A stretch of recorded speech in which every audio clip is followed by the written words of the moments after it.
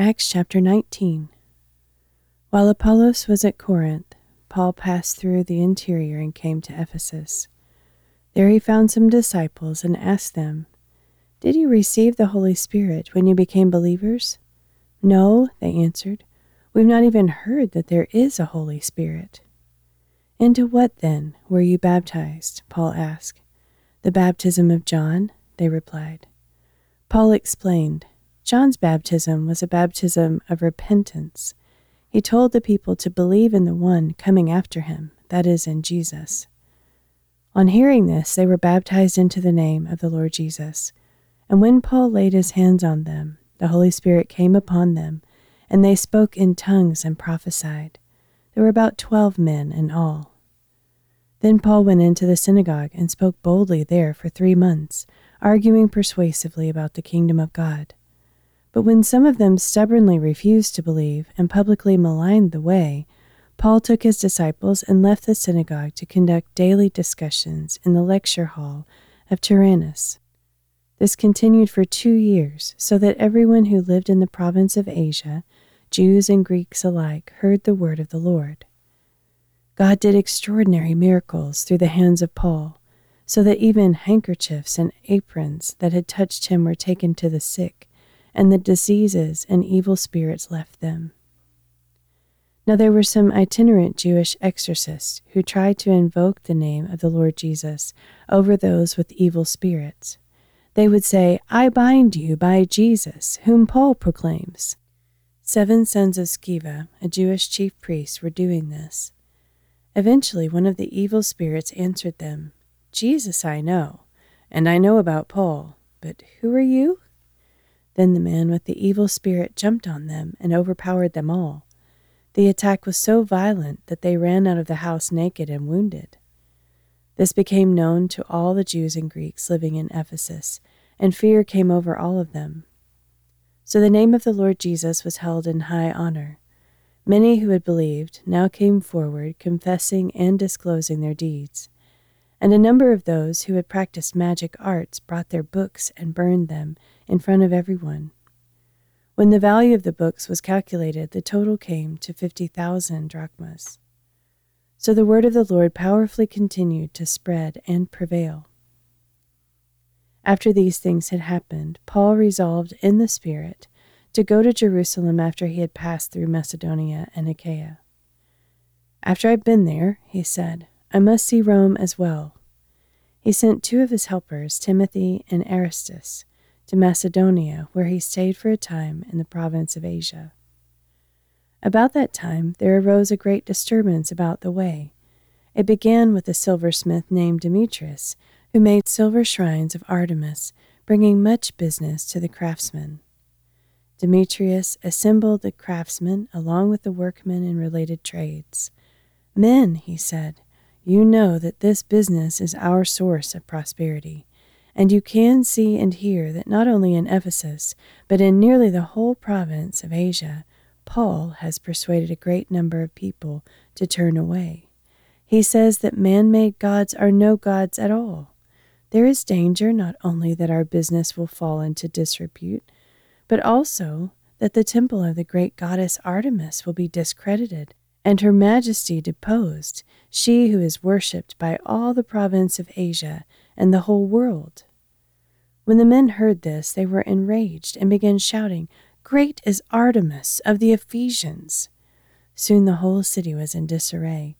They rushed together into the theater, dragging with them Gaius and Aristarchus, Paul's traveling companions from Macedonia. Paul wanted to go before the assembly, but the disciples would not allow him.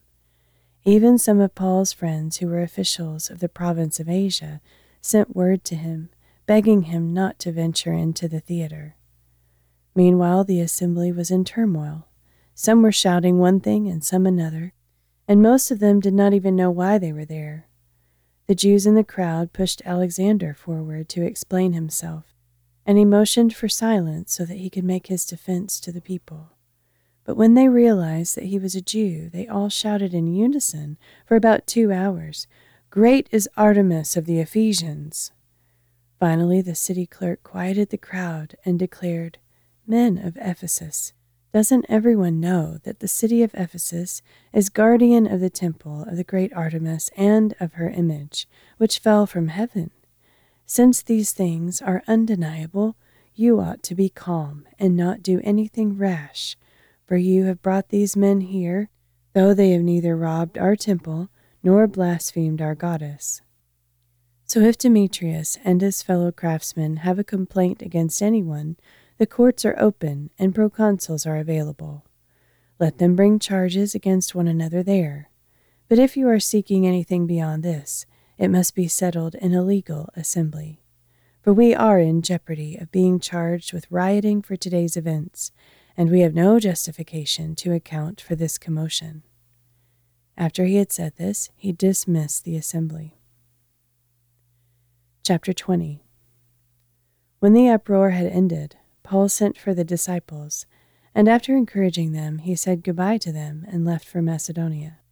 After traveling through that area and speaking many words of encouragement, he arrived in Greece, where he stayed 3 months.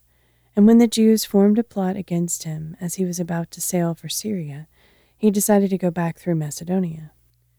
Paul was accompanied by Sopater, son of Pyrrhus from Berea, Aristarchus and Secundus from Thessalonica, Gaius from Derbe, Timothy and Tychicus and Trophimus from the province of Asia. These men went on ahead and waited for us in Troas. And after the feast of unleavened bread, we sailed from Philippi, and 5 days later we rejoined them in Troas, where we stayed 7 days. On the first day of the week we came together to break bread. Since Paul was ready to leave the next day, he talked to them and kept on speaking until midnight. Now there were many lamps in the upper room where we were gathered, and a certain young man named Eutychus, seated in the window, was sinking into a deep sleep as Paul talked on and on. When he was sound asleep, he fell from the 3rd story and was picked up dead. But Paul went down, threw himself on the young man, and embraced him.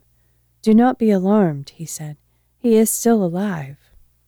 Then Paul went back upstairs, broke bread, and ate. And after speaking until daybreak, he departed. And the people were greatly relieved to take the boy home alive. We went on ahead to the ship and sailed to Assos, where we were to take Paul aboard. He had arranged this because he was going there on foot. And when he met us at Assos, we took him aboard and went on to Mytilene. Sailing on from there, we arrived the next day opposite Chios. The day after that, we arrived at Samos, and on the following day we came to Miletus. Paul had decided to sail past Ephesus to avoid spending time in the province of Asia, because he was in a hurry to reach Jerusalem, if possible, by the day of Pentecost. From Miletus, Paul sent to Ephesus for the elders of the church. When they came to him, he said, "You know how I lived the whole time I was with you, from the first day I arrived in the province of Asia. I served the Lord with great humility and with tears, especially in the trials that came upon me through the plots of the Jews. I did not shrink back from declaring anything that was helpful to you, as I taught you publicly and from house to house, testifying to Jews and Greeks alike about repentance to God and faith in our Lord Jesus Christ. And now, compelled by the Spirit, I am going to Jerusalem, not knowing what will happen to me there. I only know that in town after town the Holy Spirit warns me that chains and afflictions await me. But I consider my life of no value to me if only I may finish my course and complete the ministry I've received from the Lord Jesus, the ministry of testifying to the good news of God's grace.